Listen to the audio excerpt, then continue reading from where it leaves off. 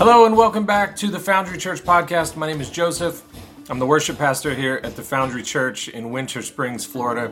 Please forgive any noise you may be hearing from behind you. I'm recording this from home this week while some guys rip out the tub in my kid's bathroom. It's been a week. This past Sunday was week 2 of our The Gospel According to Sinead series. The song we took a look at this week is called Black Boys on Mopeds, and it was Sinead O'Connor's sort of a question back to the British government after their response to the massacre in Tiananmen Square in Beijing, basically saying, hey, why so much outrage about this killing of unarmed people in China when the same sorts of things are happening in England, the same sorts of things are happening all over the UK. And so it's an honest, difficult sort of like, hey, we need to honestly, to put it in Bible terms, we need to take the log out of our own eye before we start looking at specks in other people's eyes. It's a challenging message. It's a challenging topic. So we just invite you as you're going into it, be open-minded to it.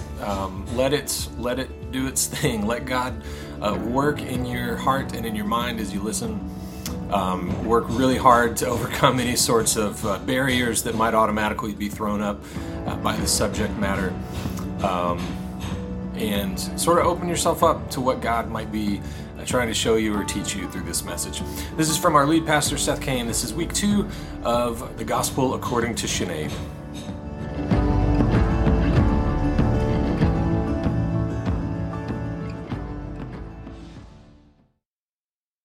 Good morning. Welcome. I'm so very glad you're here, whether you're joining us in person or online. My name is Seth, and this is the Foundry, where we're all about a better you and a better world. A couple things real quick.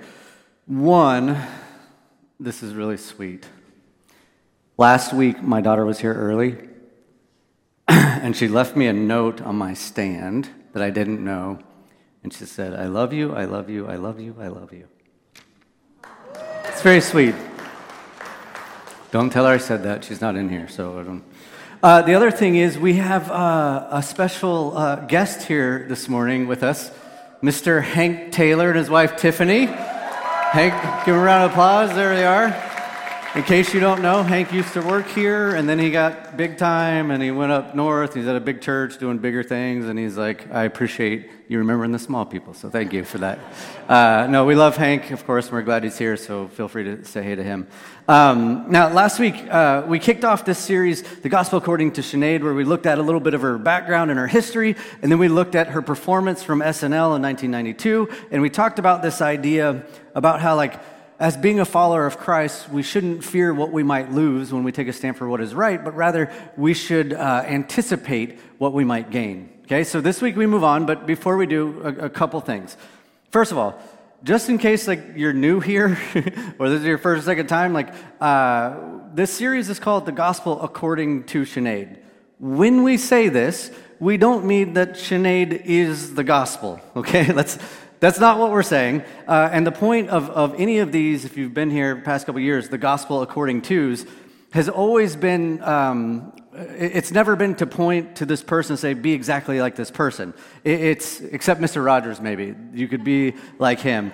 But our point is to point to the truths of Christ that show through both the good and the bad of these well-known individuals. All right, so like we said last week, Sinead is a lot. She was not perfect. We are aware of this. Do we agree with everything that she said and stood for? Of course not.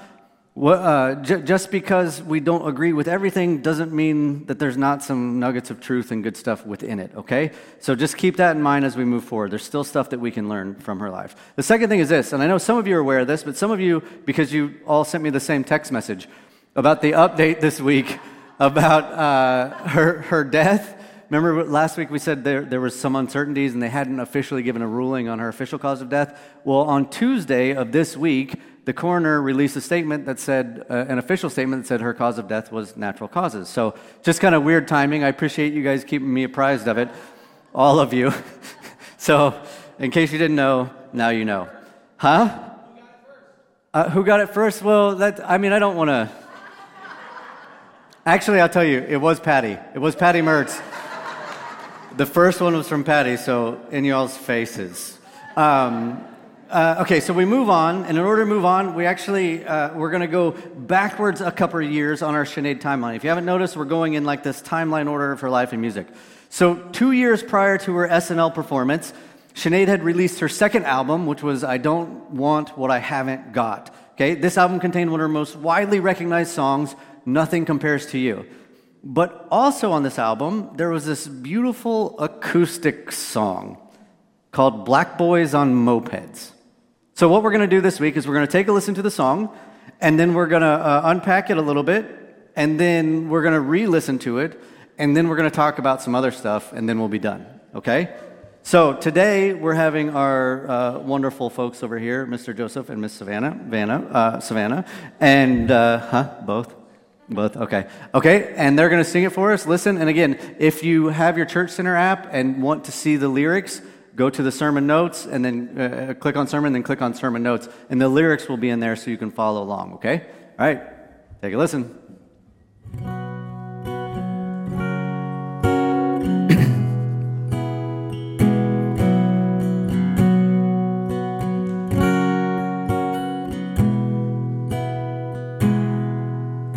Margaret Thatcher on TV, shocked by the deaths that took place in Beijing. It seems strange that she should be offended. The same orders are given by her. I've said this before now. You said I was childish, and you'll say it now. Remember what I told you. If they hated me, they will hate you.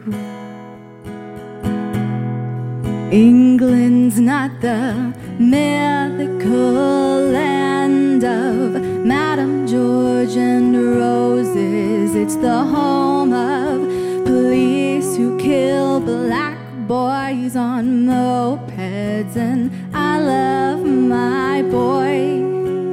That's why I'm leaving. I don't want him to be aware that there's any such thing as grieving. Young mother down at Smithfield, 5 a.m. looking for food for her kids. In her arms she holds 3 cold babies. And the first word that they learned was please. These are dangerous days. To say what you feel is to dig your own grave. Remember what I told you. If you were of the world, they would love you. England's not the mythical land of Madame George and roses. It's the home of police who kill black boys on mopeds. And I love my boy. That's why I'm leaving. I don't want him to be aware that there's any such thing as grieving.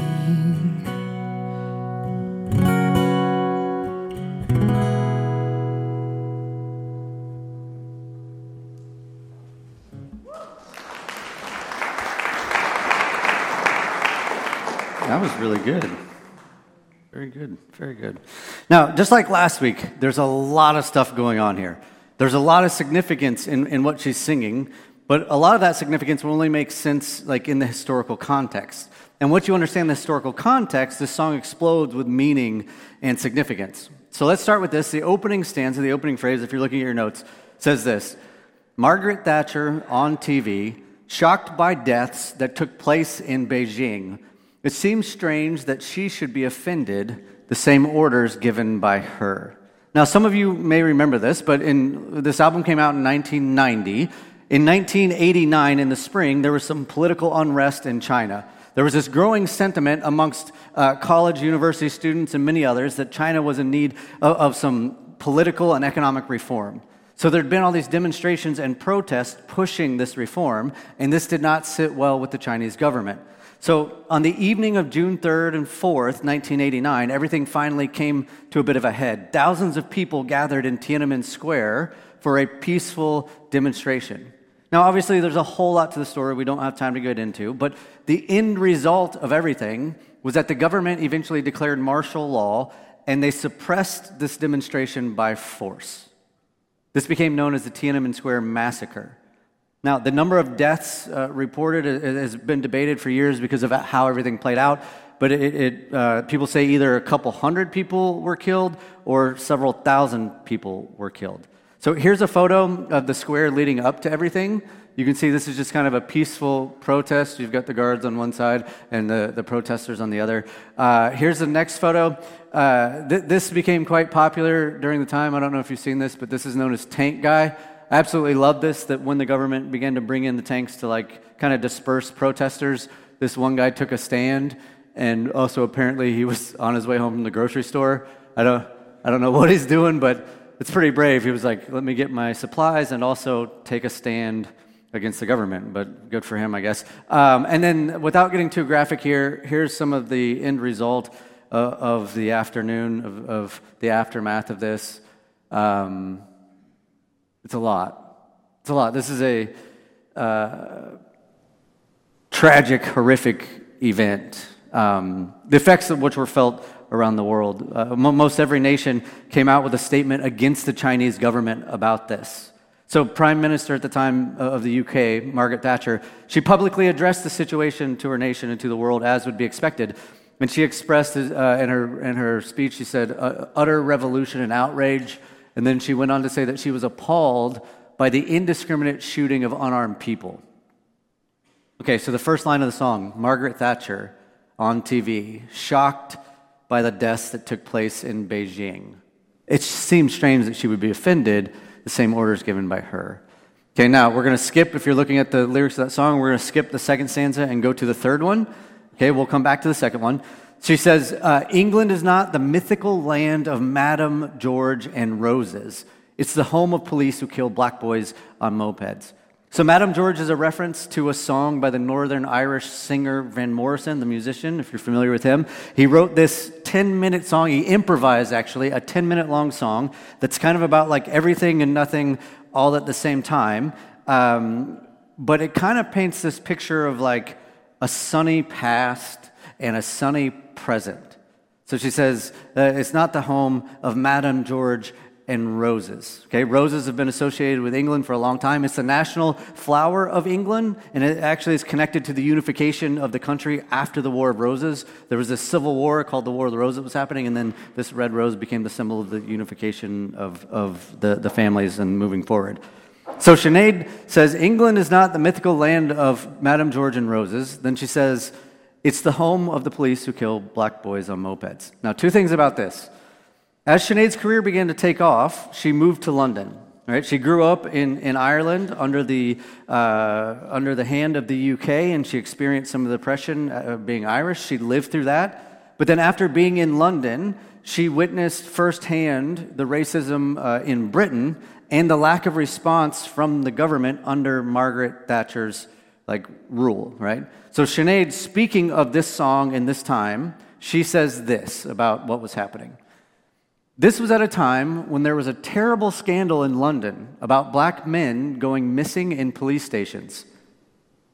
It was a time in London also when if a burglar was apprehended, he was reported as a black burglar or alternatively an Irish burglar. There was a lot of tension created between the Londoners on the one hand and the Jamaicans and the Irish on the other.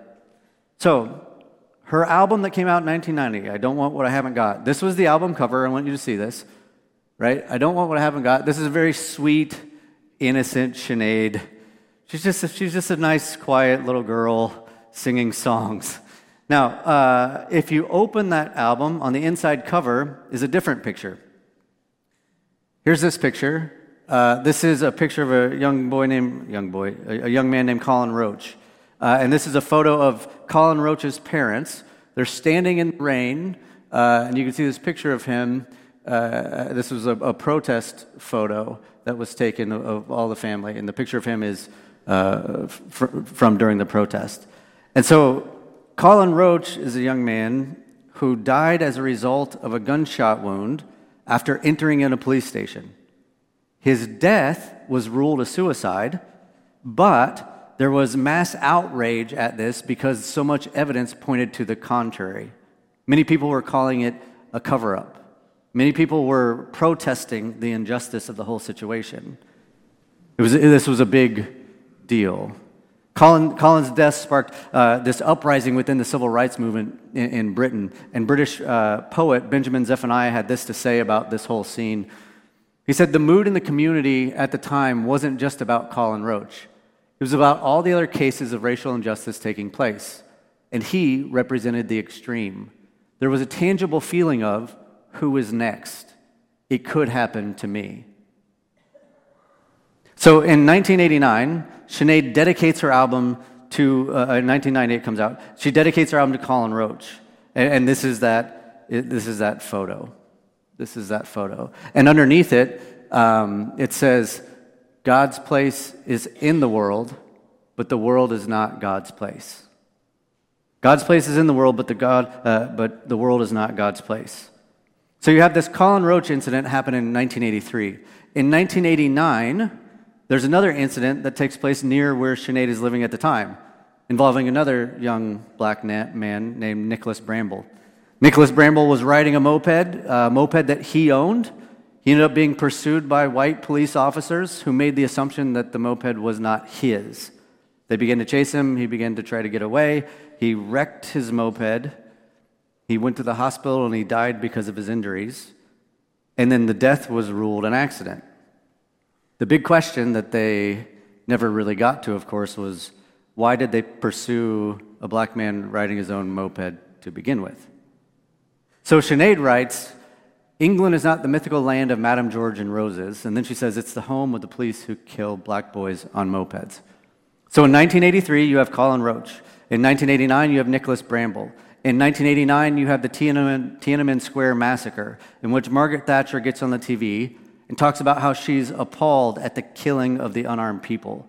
And then in 1990, Sinead releases an album with the picture of Colin Roach's family on the inside, and this song that says, "Margaret Thatcher on TV, shocked by the deaths that took place in Beijing." It seems strange that she would be offended when the same orders are given by her. England is not the mythical land of Madame George and roses. It's the home of police who kill black boys on mopeds. Do you see how pointed this song is? She's condemning the hypocrisy of the then Prime Minister, Margaret Thatcher, for criticizing the human rights violations in China while allowing deeply racist climate to continue in the UK. So Sinead is like, how can you condemn that over there without also condemning that which is happening right here, which you actually have the power to do something about? I mean, can you believe the injustice and the racial issues that they had to deal with in their country?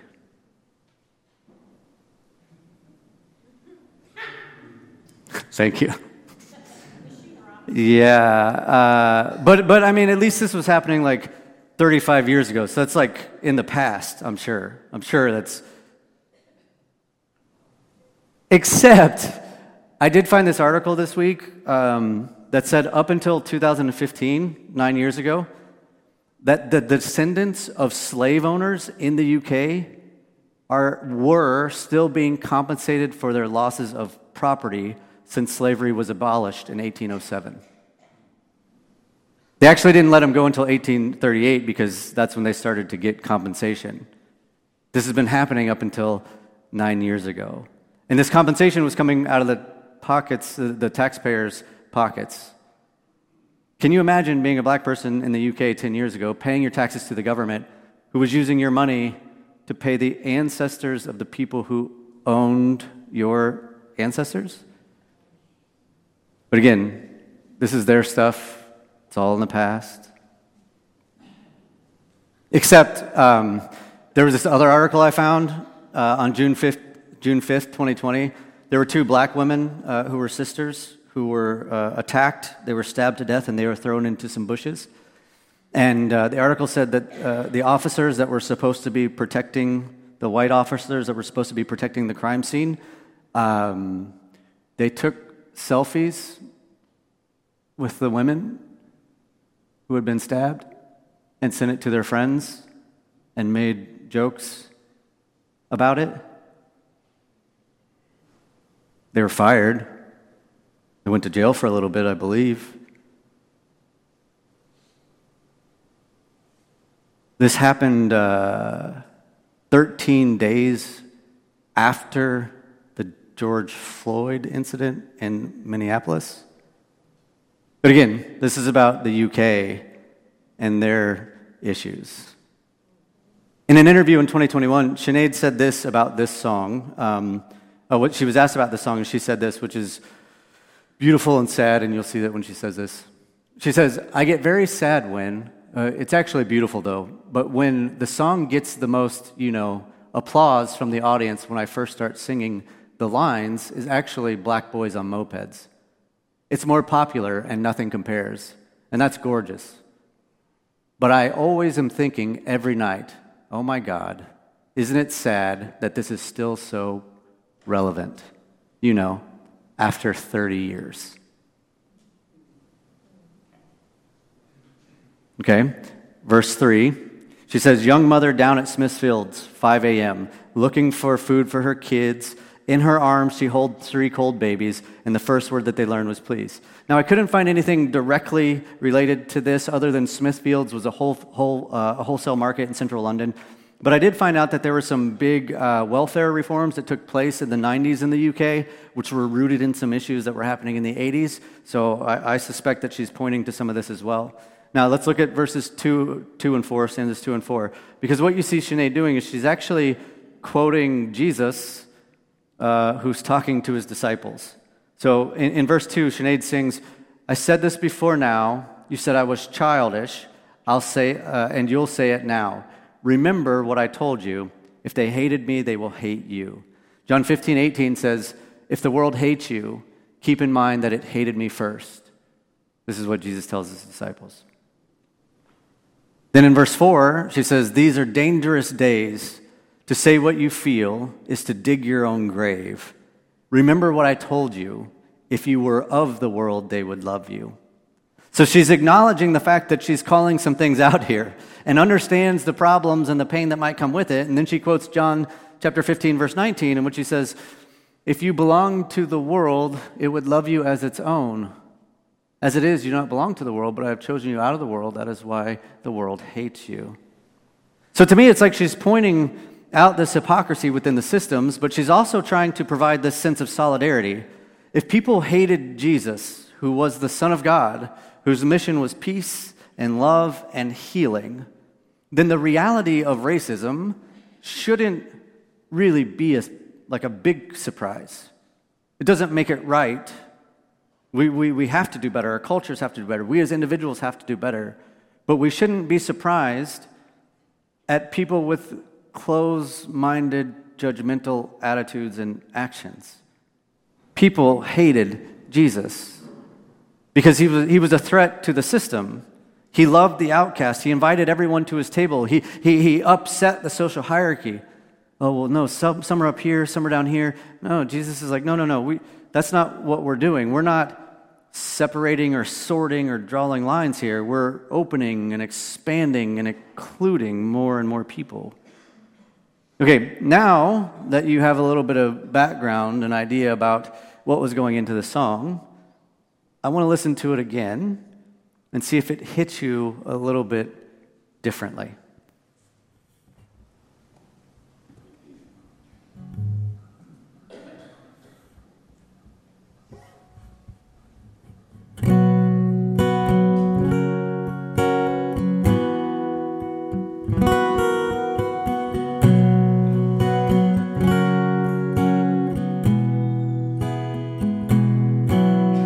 Margaret Thatcher on TV, shocked by the deaths that took place in Beijing.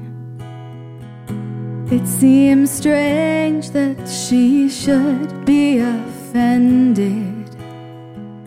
The same orders are given by her. I've said this before now. You said I was childish, and you'll say it now. Remember what I told you. If they hated me, they will hate you. England's not the mythical land of Madame George and roses. It's the home of police who kill black boys on mopeds. And I love my boy, that's why I'm leaving. I don't want him to be aware that there's any such thing as grieving.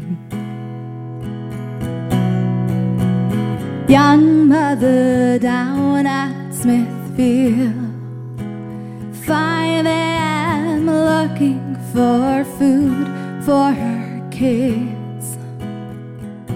In her arms she holds 3 cold babies, and the first word that they learned was please.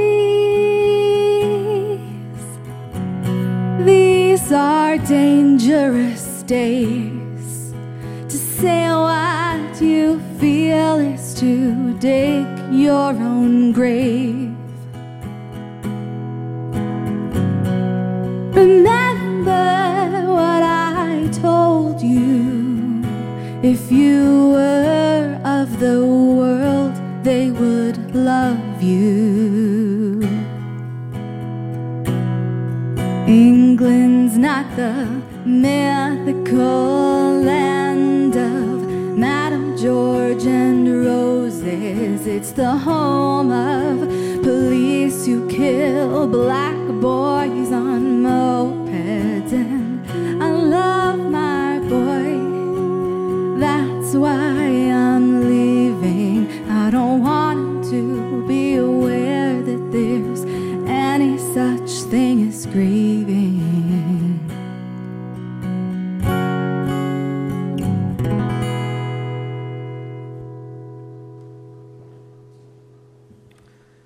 Make a difference?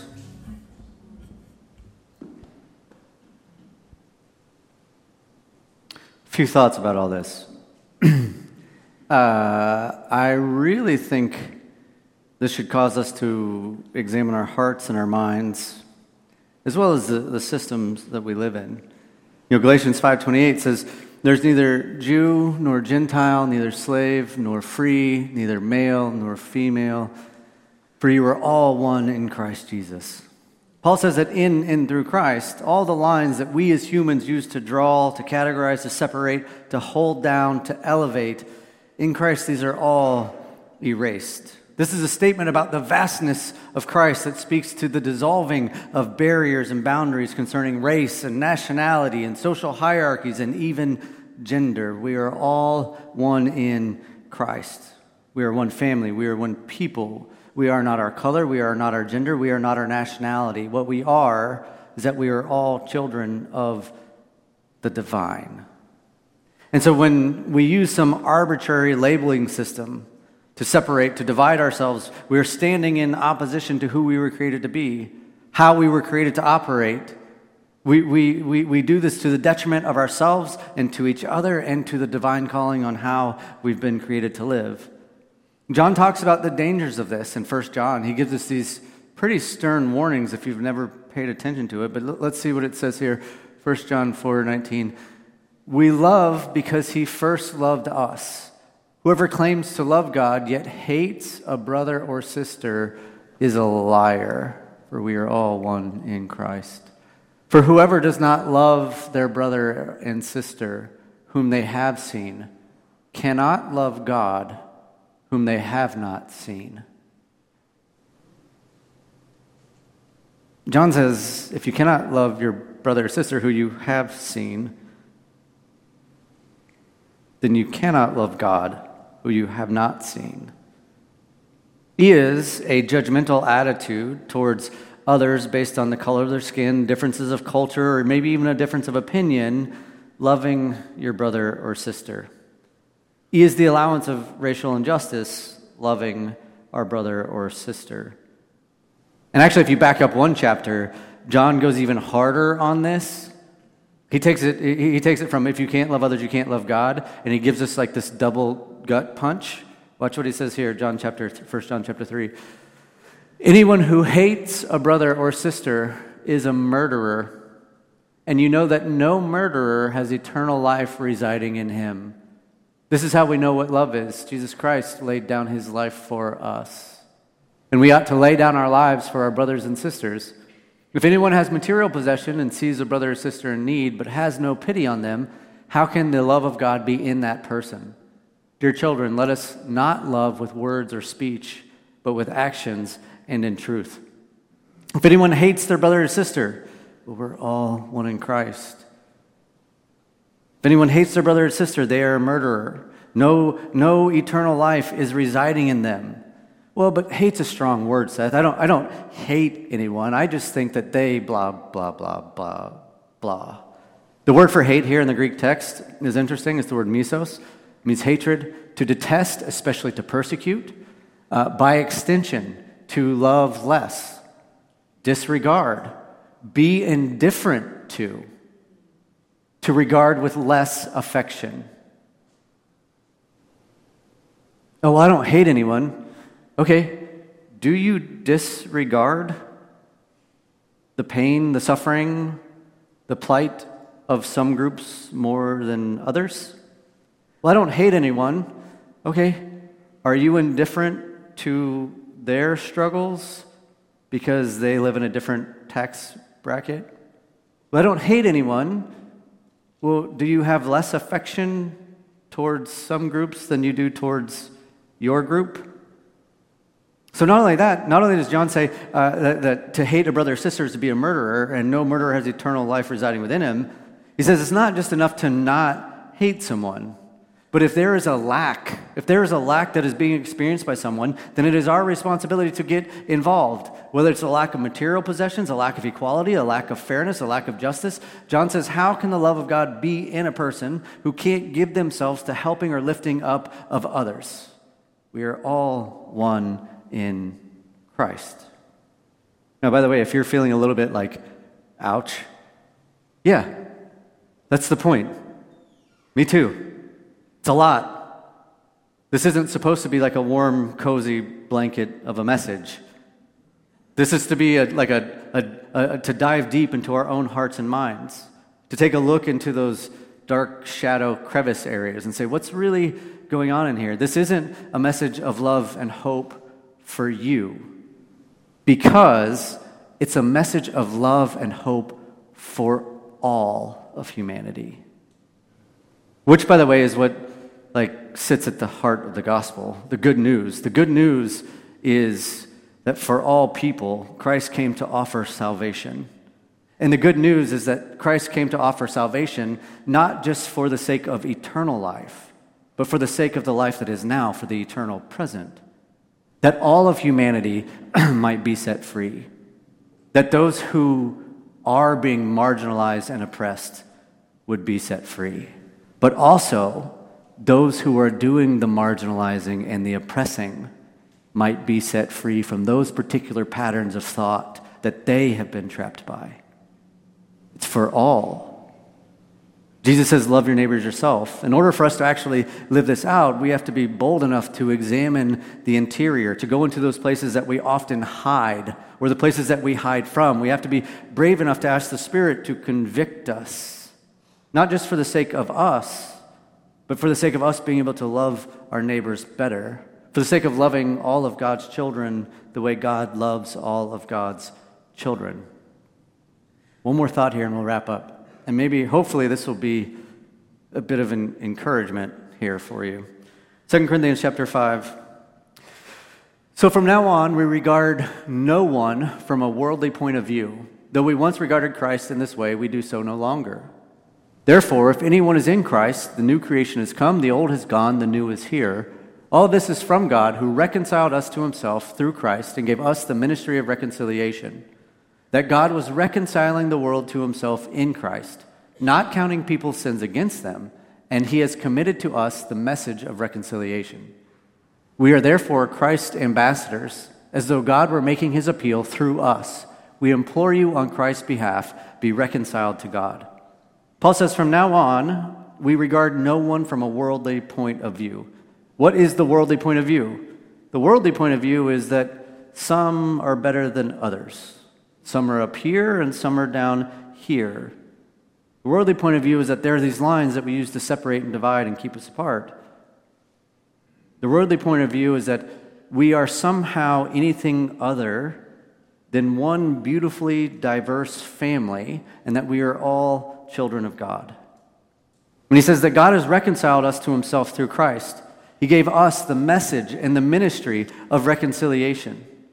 Reconciliation is what? It's the act of reconciling. And what does it mean to reconcile? If you look up this word in the Webster Dictionary, here's the very first definition of this. Reconcile. To restore to friendship or harmony. To restore to friendship or harmony. Something was broken, something is off, and now it's been made right. So we could read this passage this way.